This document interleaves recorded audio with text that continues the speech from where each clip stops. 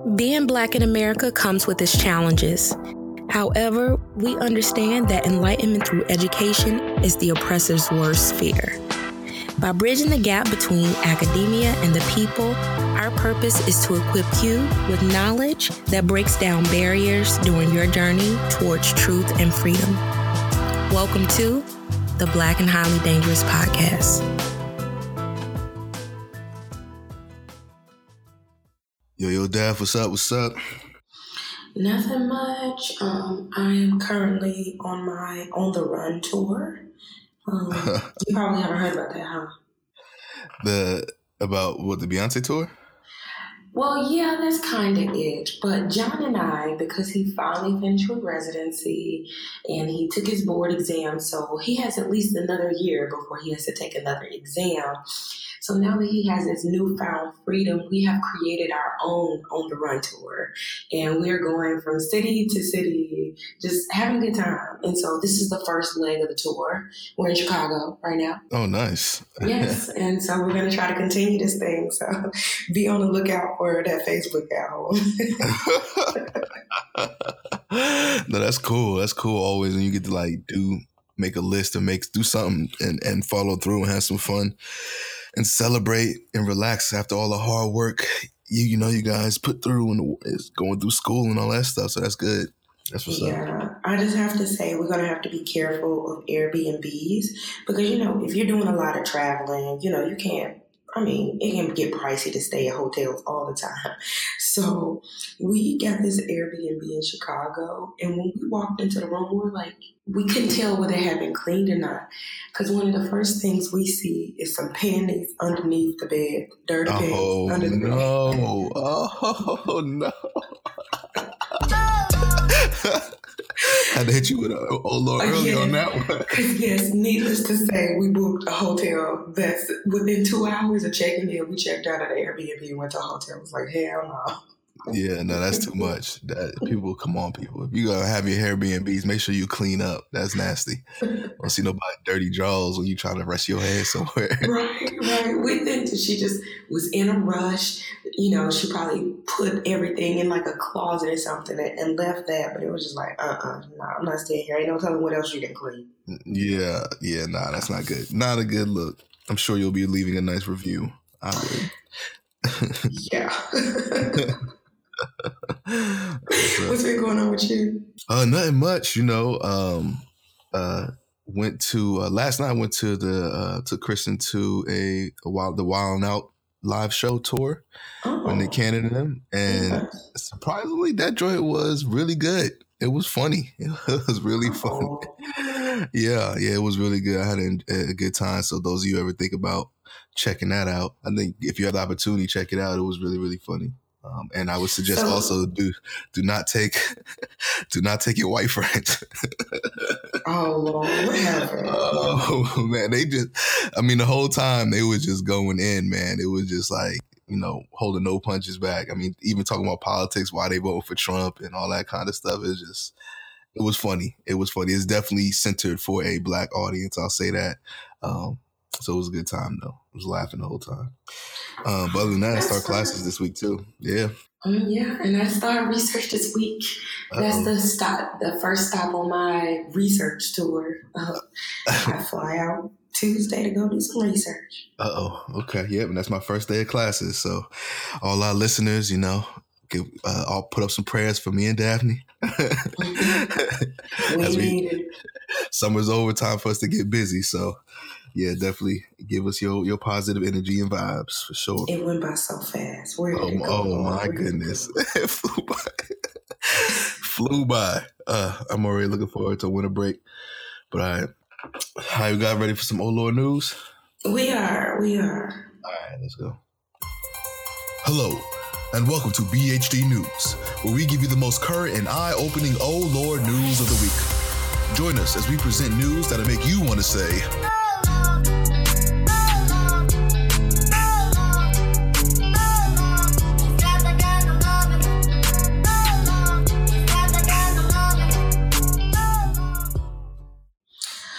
Okay, so we know that Senator John McCain just passed away.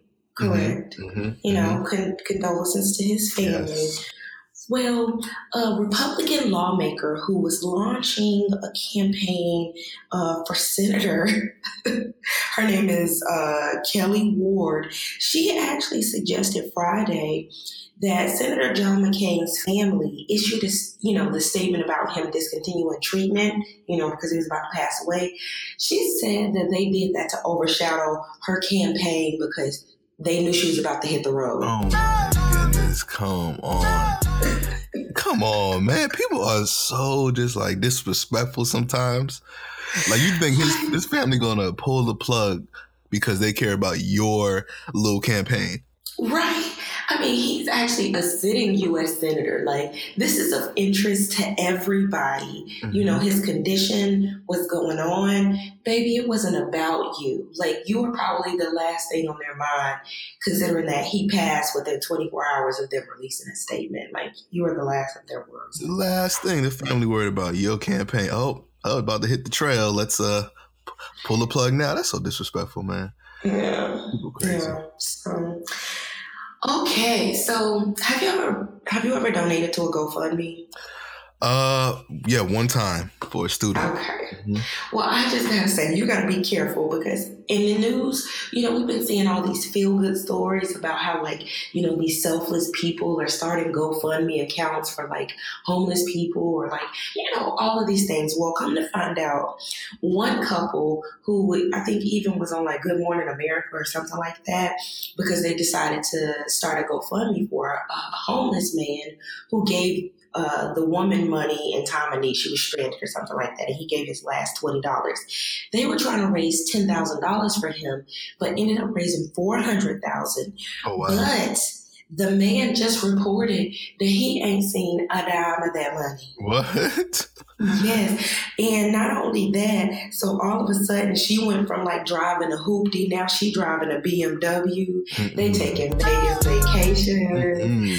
And so they were supposed to use the money to buy the man a home. What they did was bought him a camper or a trailer. Oh my God. They put it in their name and then put it on their family's property. So nothing that they did for the man was in his name, and they're holding the money hostage. They say it's because he's an addict, but baby, didn't you know he was an addict when he, when you first decided to raise money for him? Mm-hmm. Mm-hmm. That's messed up, man. That's what I'm saying. Yeah. I think people will do things in good faith and do it the right way, but making all that money and tugging on people's heartstrings to get the money, people are giving and you're using it and abusing it in that way.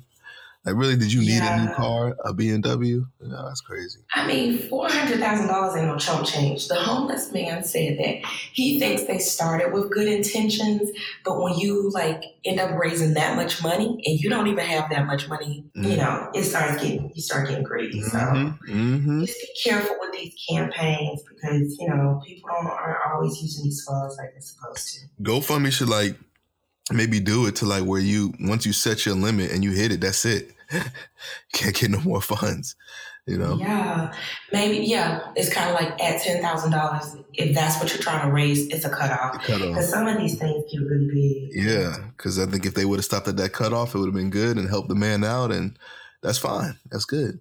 But you're getting $500,000 almost. Yeah, your eyes start getting big. What can I do with this? Mm-hmm. Dang, we gonna let this homeless man have more money in his bank account than us? Yeah, that's probably what it was. Yeah, probably. Oh, man, okay. Okay, so this last story, Omarosa been coming out with mixtapes of people saying crazy things in the White House. Well, this Georgia former school district employee came out with her own secret tapes of the superintendent of Beaufort County Schools, essentially dropping so many N-bombs that it's ridiculous. Mm-hmm. So the white superintendent was recorded in multiple racist rants. So what he was upset about is that the temp agency kept sending him black people. And so he said things like, how much are they charging us for? Can you show me our general conditions? How many of these damn deadbeat NIGGERs, are they sending us? He also said, he was repeating after someone, they said they're from a temp service. So I guess you got more of these big N words than from one of the other temp agencies. And he was like, he was complaining about one. He was like, he called one of them a deadbeat NIGGER on his cell phone. And so this came out because this superintendent actually fired this employee. He had once told her, like, she asked him a question. He was like, don't ever talk to me. Like, this is your last time. Like, don't ever address me. And so at first she wasn't even going to like sue them for being fired. But once these secret recordings came out, she realized that it was her duty to, potentially sue them or speak out, because this is a racist superintendent. Like, he sets the tone for the entire school district. That's crazy. Oh my goodness.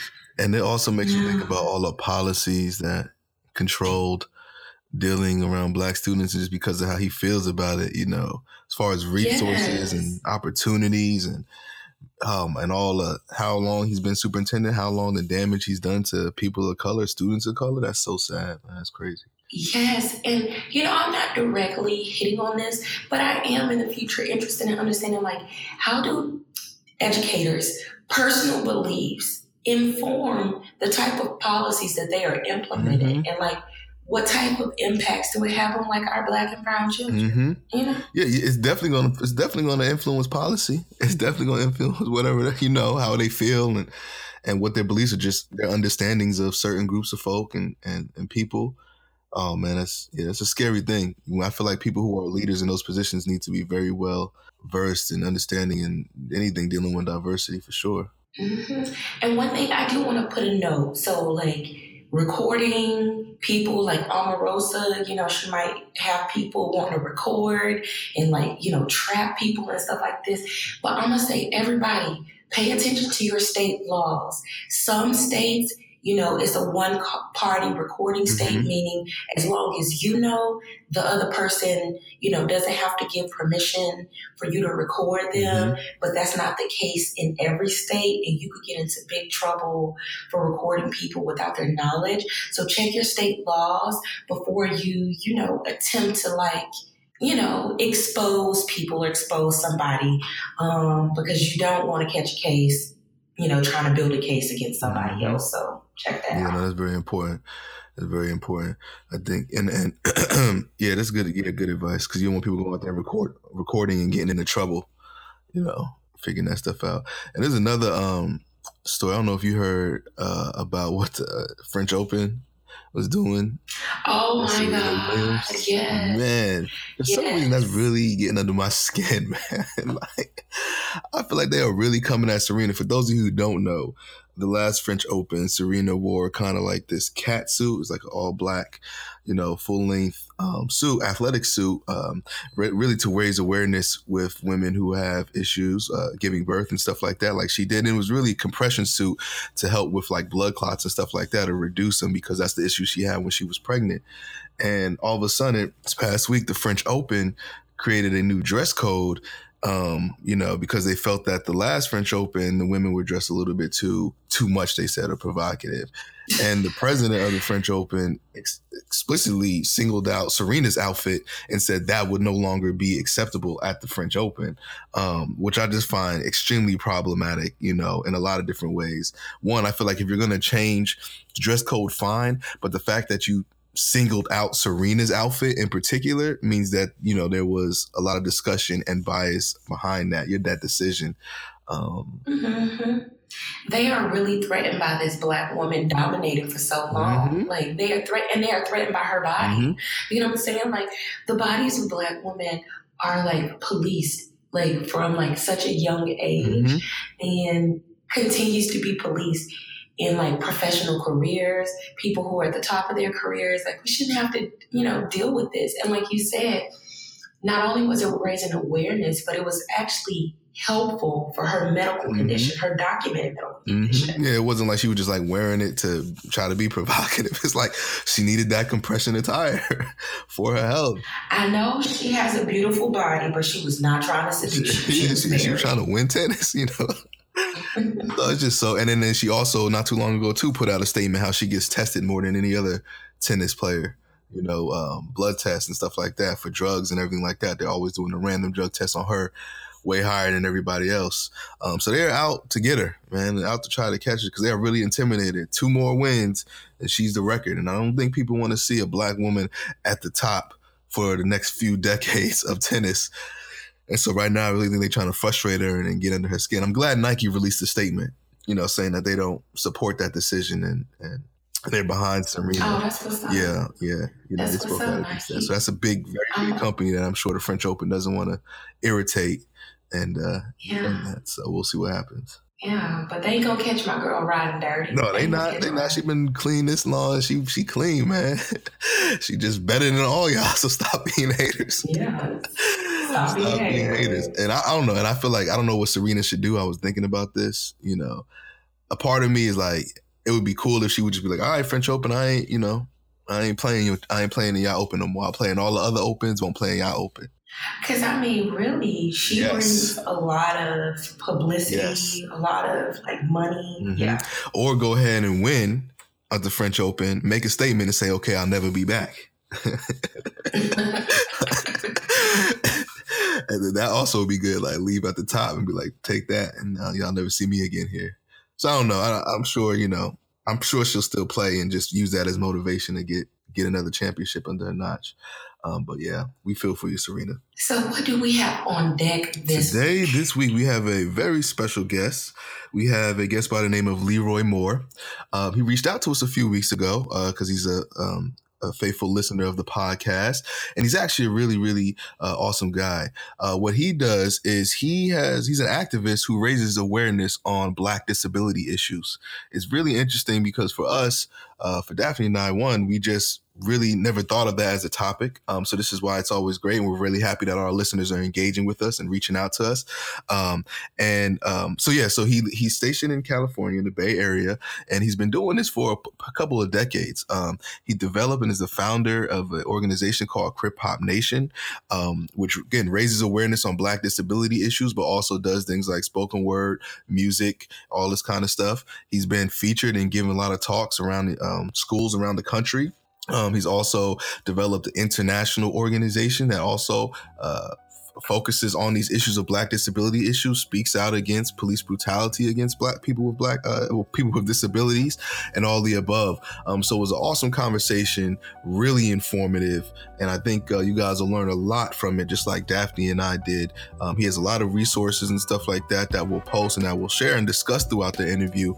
But you know, it was really fun. It was really fun talking to Leroy, and you know, we'll definitely share everything we'll definitely talk about everything post the interview too, about what we learned from him, and I'm sure you guys will learn a lot too. Absolutely. All right, so let's get into it. All right. In the United States, more than 40 million Americans live with a disability. Comprising 25% of the adult population, the Black community has the highest prevalence of individuals with disabilities across all racial categories. Despite the size of the disabled population and the shocking reality that individuals with disabilities experience violent victimization at over twice the rate of individuals without disabilities, discussions about ableism and violence against this population are seldom at the forefront of mainstream social justice movements or media coverage about injustices in the United States. Today, we hope to contribute to a much-needed dialogue about disability issues by interviewing Leroy F. Moore Jr., an activist, writer, and poet who founded and co-founded multiple organizations geared toward raising awareness about the history, issue, talents, and rights of individuals with disabilities, such as Krip-Hop Nation, Sins Invalid, and the National Black Disability Coalition. During the conversation, we discussed disability issues from slavery to now and ways aims to increase awareness about issues and injustices facing individuals with disabilities.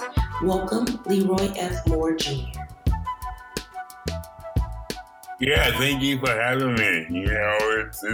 It's really that on the Black media, talk about Black disability issues. So thank you. No, thank you. No, thank you. So the way we just like to start our interviews, pretty casual. We just want to, have our guest kind of tell our listeners about themselves. So introduce yourselves to our listeners, who you are and what you do and kind of how you got to doing what you're doing today. Yeah, thank you. Well, I'm Leroy F. Moore Jr. I belong to the largest we in the world, and that's talking about people with disabilities. Also being Black. Black and brown people with disabilities hold history, culture, arts, political movements all over the world. I believe in what the late Paul Robeson taught, that experiences as a Black disabled, person are international. Like Malcolm X saw himself, his thoughts in politics expand when he traveled outside the U.S. I know that Black and brown people with disabilities have a lot to teach our communities locally, nationally, and globally. I use my cultural activism to do just that and to add to building a solid platform for future Black and brown disabled youth through my journalism with Core Magazine, hip hop, poetry, through Krip-Hop Nation and networking through the National Black Disability Coalition, and been lecturing on college campuses for the last 21 years. So that's me in a nutshell. Nice. We appreciate your work. We understand that one of your goals is to increase awareness on issues surrounding Black individuals with disabilities. Before we get into specifics about Black disability issues, can you share with our listeners unique experiences of Black individuals with disabilities compared to, for instance, white individuals? Like, how do those experiences differ? Yeah, thank you. Not only surviving under harsh treatment in this country, but switching it to groundbreaking events, from a Black slave that used her disability to free other slaves, and that was Harriet Tubman, to Black blind musicians being the forefathers of the blues, and sadly, Black disabled people experiencing theft of their identity, like Jim Crow, an elder disabled man that got robbed of his name, identity, dancing and singing by a white man who took it to stages to make money and appropriate the elders' culture and state violence, like the lynching of Emmett Till, who had a speech disability, to today's police shootings, to school to prison pipeline. Black disabled people help to entertain the community before TV with the medicine shows, freak shows, and of course blues music on street corners. Black disabled people never fully enjoyed the disability rights movement and their laws and their organizations. That is one reason why Black disabled people have the highest rate of unemployment and so on. Black disabled men and women have a high rate of sexual assault, and I can go on and on. Oh yeah, so that's going to the next question, right? Oh, no, you're fine. Well, so one of your areas of expertise, like you said, focuses on the historical aspects of Black disability issues from slavery until now. And I think it's always important before we talk about get into more of the current issues dealing with Black individuals with disabilities. Can you just share a little bit about the history of it? Like you said, you mentioned Harriet Tubman from slavery.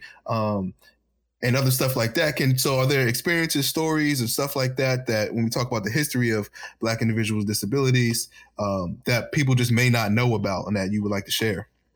Well, of course, under slavery, the main thing was the body. So you had to have a quote unquote healthy body.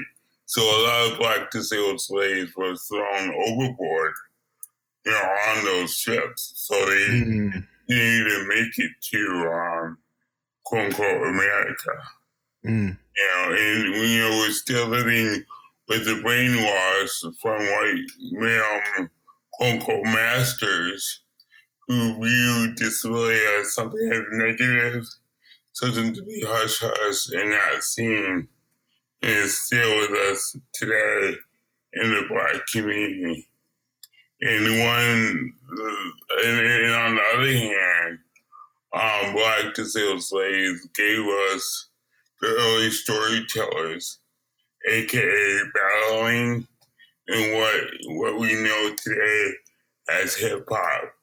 By the turn, the dozens were slaves that were separated from others because they had a disability. And if you research the dozens, they started to do jokes about, your mother's so fat and, that, and that really, set the platform for hip hop. So I say that, Black disabled slaves started hip hop. That's really cool. Or the hip hop part, but not all of the other things you mentioned. And I actually was not aware of those things. So I appreciate your knowledge about that. Recently, state violence and police brutality on people of color, it's gotten a lot of national attention. But one thing we don't hear much about is how state violence and police brutality specifically impacts Black people with disabilities or the Black disability community. Can you give some insight into how state violence has impacted the Black disability community? Yeah, state violence has always been upon Black disabled bodies, from slavery, like I talked about, to freak shows, to lynching, to today's police brutality. What is sad is the continuation of the erasure of disability from, the new lynching museum in Alabama. They have, of course, stories about lynching, but they don't talk about the disability part, like Emmett Till and, Jesse Washington that was lynched in 1918. And he had a disability. And police brutality is, I've been around this issue since the 80s. And, so I see movements come and go. And I see movements don't talk about disability. Although, the numbers of police brutality cases against people with disabilities are 70% of all cases. So it's not only mental health disabilities, it's autism and other disabilities. So since the late 80s, the state has given us one answer, and that answer is police training. And this cycle goes around and around over every year. So, what I say is that it's not about training, and it goes deeper than just this one issue. And I think a lot of police brutality movements and organizations need to really look at disability and disability justice And when you look at who's in the forefront of that movement, if you're really down to stop police brutality, then I think you should really focus on people with disabilities, knowing that they make up 70% of all cases. I actually had not heard that statistic before, and I appreciate you mentioning that. You mentioned Emmett Till. Were you referring to what I've read in reports related to a potential speech disability or impediment in terms of how that was potentially misinterpreted as disrespect toward the white storekeeper? Is that what you're referring to? Yes, matter of fact, his mother taught him how to deal with his stuttering. So his mother taught him how to whistle, and because he whistled to stop his stuttering, that whistle turned into quote unquote dangerous, toward the white lady. So it's really a accommodation to his disability. So that tactic, that strategy he used for his disability was actually taken as a sign of disrespect, and then later on result in his death. And yeah, you're right. That's not discussed a lot when we talk. Even people know the case of Emmett Till, people know the case of what happened, the definite injustices, but it's very interesting how that detail is not really highlighted or discussed as much as it should be, and how it led to that situation.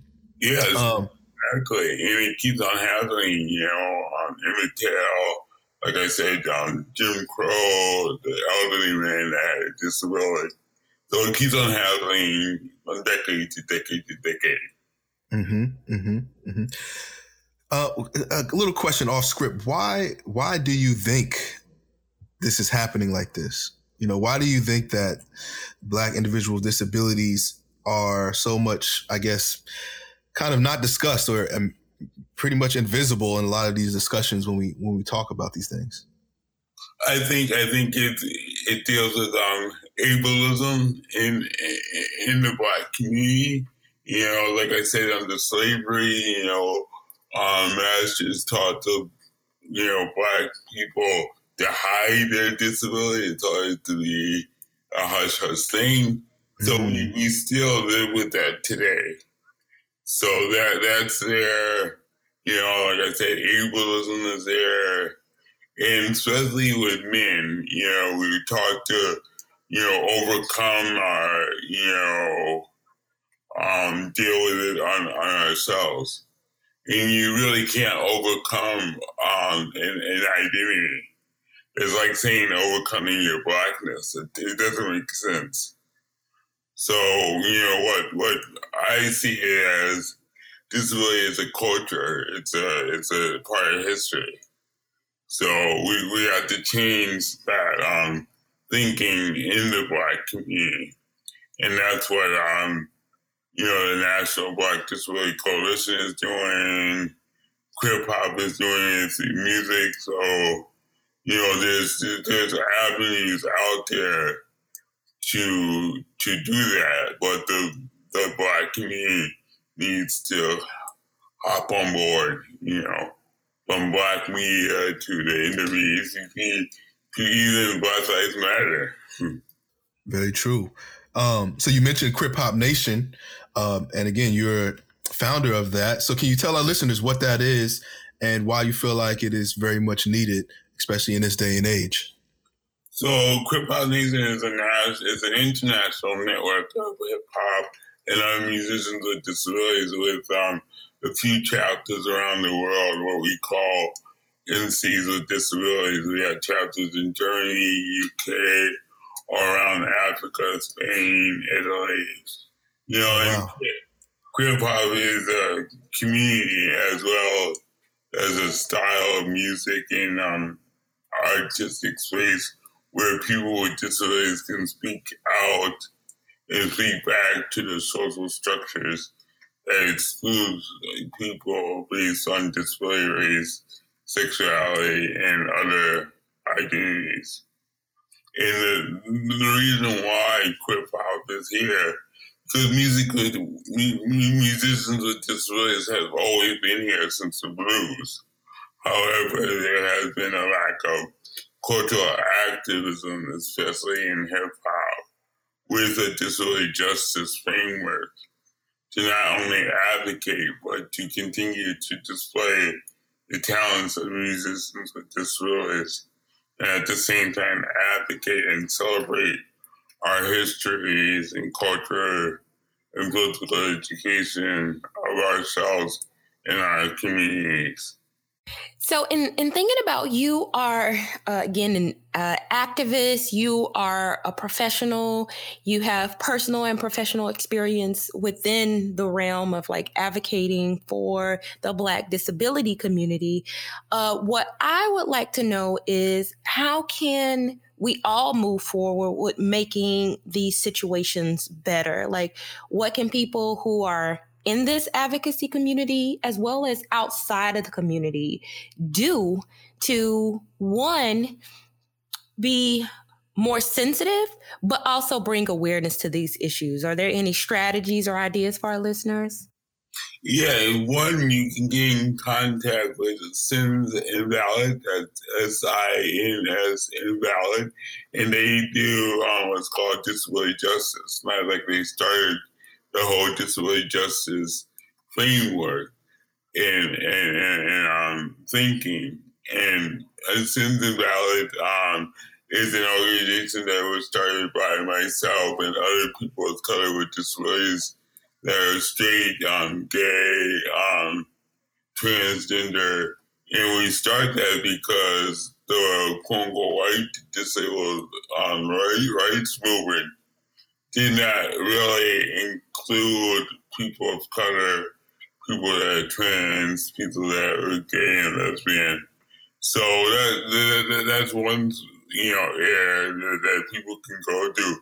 SinsInvalid.org. You can go to their website and read about disability justice framework. Nice. We'll definitely check that out and make sure to post those links for our listeners when we publish this episode, because I think that'll be some really important information that we all should be looking at, and at least resources. Is there anything that we didn't cover that you would like to mention and make sure that our listeners are very much aware of? Anything else you would like to share that we might have missed? Yeah, I would like to bring up the work of the National Black Disability Coalition. They're the only national Black disability organization, and their work is extraordinary. Jane Dunham does a lot of work, around Black families and people with disabilities. So I like to really bring up their work.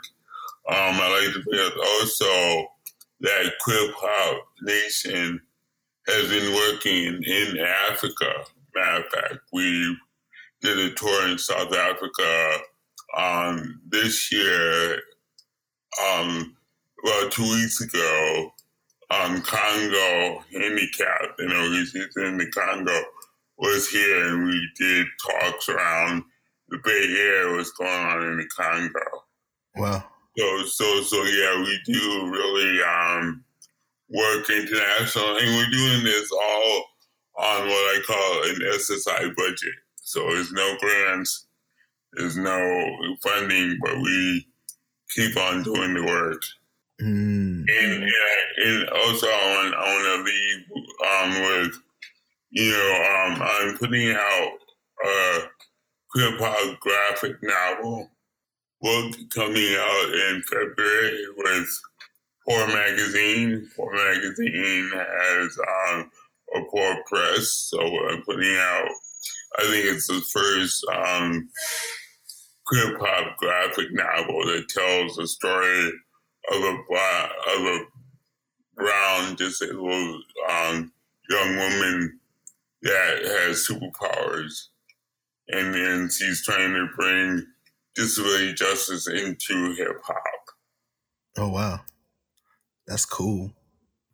That's really awesome. Yeah. You know, I actually do have one last question, or just kind of like, do you have any advice for our listeners around language that they should or should not use when thinking about or trying to speak about or advocate for the Black disability community?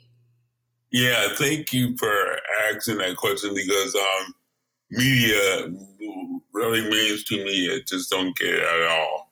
I'm also a journalist, and I see a lot of mainstream journalism that just don't understand disability lingo at all. They're still using terms like handicap, and that's going back to the 1970s. So, yeah, using politically correct terms like, people with disabilities, or, disabled people, terms like that, terms that we don't use is, of course, crippled, crazy, retarded, the Black Eyed Peas hip hop group got sued, years ago when they released their first hit, Let's Get Retarded. So, Krip-Hop pushes back on that. We pushed back when 50 Cent was bullying autistic people and did it 3 times. It's so interesting.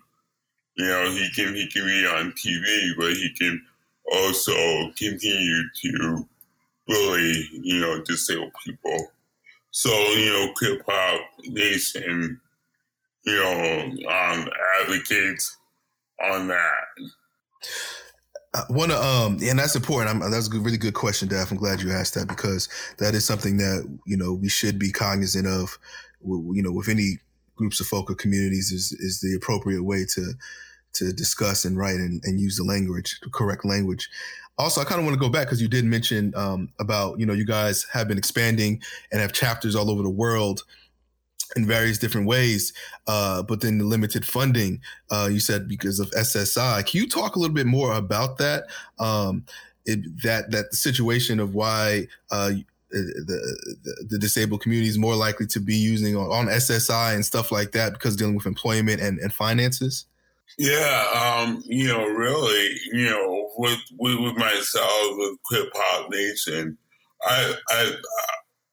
I did the nonprofit cycle for years. I worked in nonprofit. My father had a nonprofit. And because of that experience, I wanted Krip-Hop to be outside of the nonprofit game. So that's why we don't take no grants and we try to do things ourselves. But on the bigger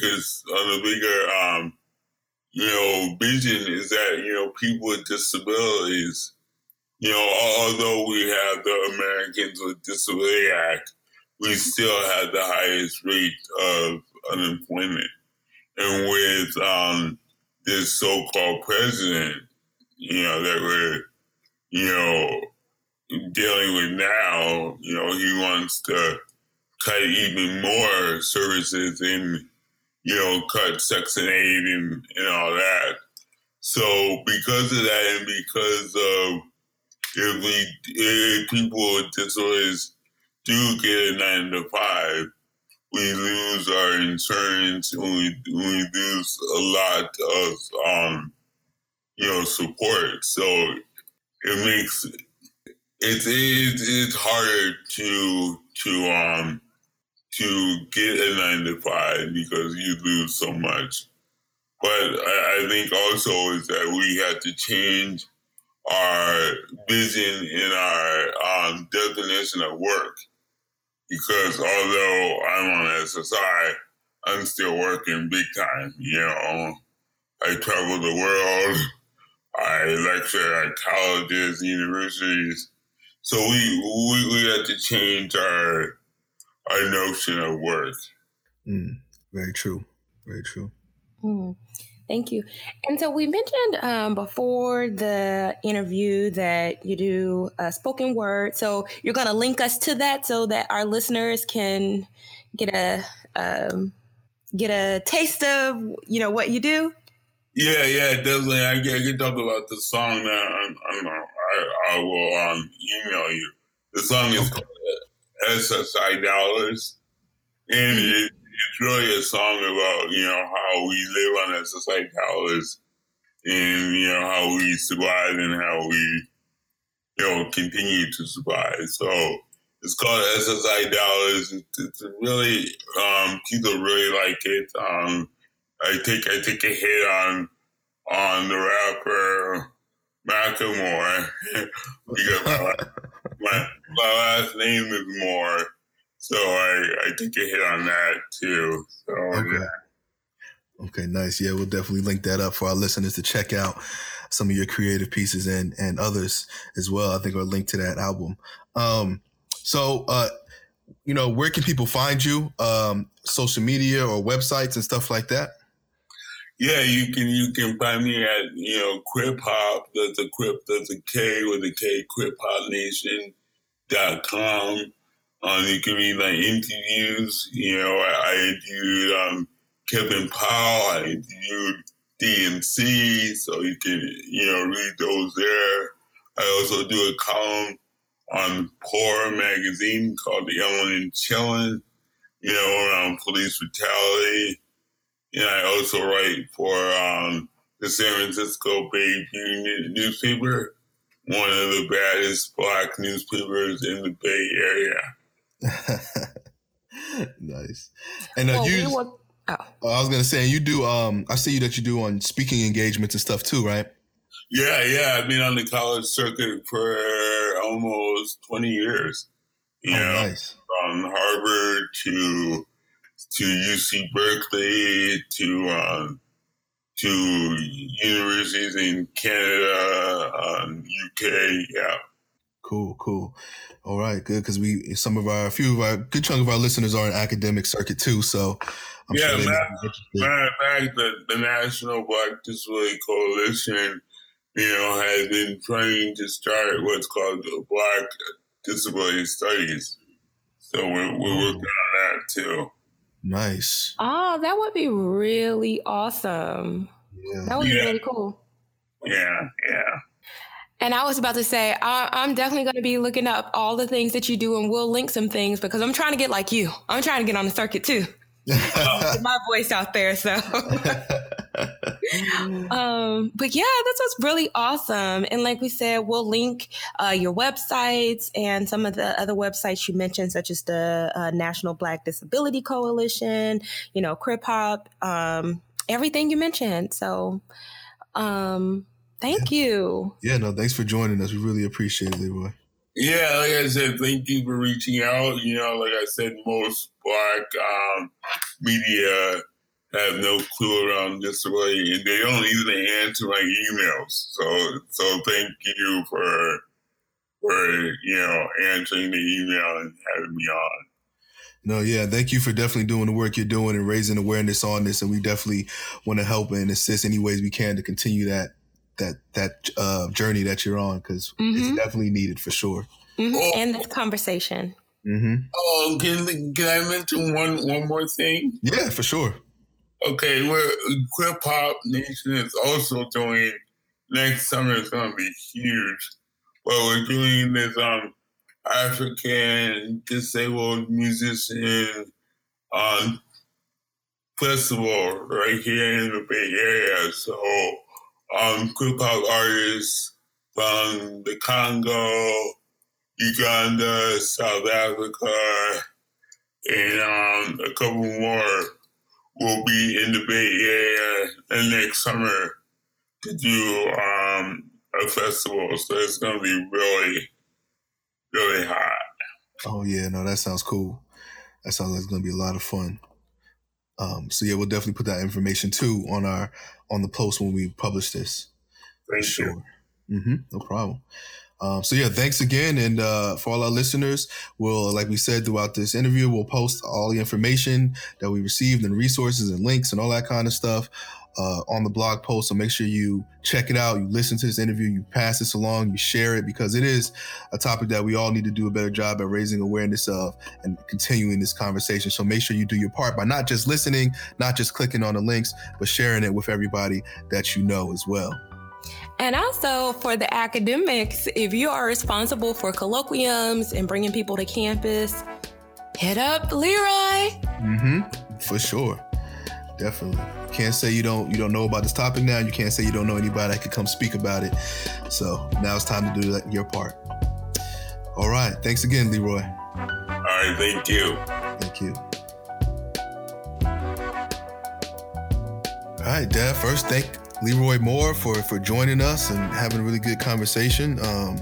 So what are your thoughts about the conversation and the interview? I feel like as he was talking, I just started to realize more and more how us woke folk, we talk about so many things that impact, people from marginalized communities.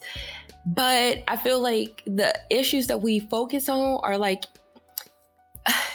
I feel like they are the more convenient issues that maybe impact, us personally because we're Black people or because we're women. But when we think about other people in the Black community that might be marginalized in ways that we have not considered, we often don't take up those causes or even think about them as causes. And so in thinking about that, I am so happy that Leroy reached out to us, because now my mind is really working wow, I want to have conversations with parents of children who have disabilities to see how do we handle this? How do we think about this? And it's now my mind is really working, and it's something that I hadn't thought about until somebody reached out to say, hey, we need to have a conversation about this. And I like to see that more, not just with the Black disability community, but the Black LGBT community, the Black trans community, whatever these communities that don't often get a voice about the issues that they face that are just as important as the issues that we like to talk about all the dang on time. Yeah, and like you, I'm also thinking, right, when he raised, talking about criminal justice system and disability issues, right? And I feel like that's important, right? When we talk about it generally from like you said, I think aspects that we are more comfortable with is more convenient. But then, digging deeper and looking at the implications and the experiences of those with disability issues involved in the criminal justice system, involved with state violence and police brutality. And it probably is more drastic and, extreme, like you said, high rates of sexual assault and all that kind of stuff as well. And it's just, and it kind of, one, like you said, to think, you and I and others, we feel like we are trying the best we can to be aware and to be woke. But at the same time, it's like we still don't know everything, right? And there's still people who are still severely marginalized that are overlooked, even amongst the communities of people and folk who are trying to raise awareness and do the right thing. So I'm really glad he reached out to us. But I'm also really sad that, even in the interview he said, and also off the interview, that he's reached out to a lot of people, and a lot of people don't respond back, to his emails. And that's kind of upsetting in a lot of ways too, because it's an important topic. And why wouldn't you reach out and highlight and raise awareness on this kind of issue? Kind of frustrating too. But I do want to talk about one of the things I think is important that I got from the interview that I think is important to draw the connections to, and which really stood out to me, was kind of the historical connections. Like we just said, looking at Black individuals with disabilities, how they're not really a part of the conversation, overlooked, and already extremely marginalized in a lot of ways. Kind of also looking at the history of that as far as why is that the case? I mean, what he said, during the journey over from Africa, Black individuals with disabilities were getting thrown off the ship because of their disabilities, not even making it to the States, right? And so that's deep in a lot of ways. And then having a disability when you are here and you are a slave, the Black families were making sure and pushing the individual with disabilities to hide their disabilities as best they can. Because if they were caught by the master, if they're caught by whomever, that could be their life, right? And they can lose them.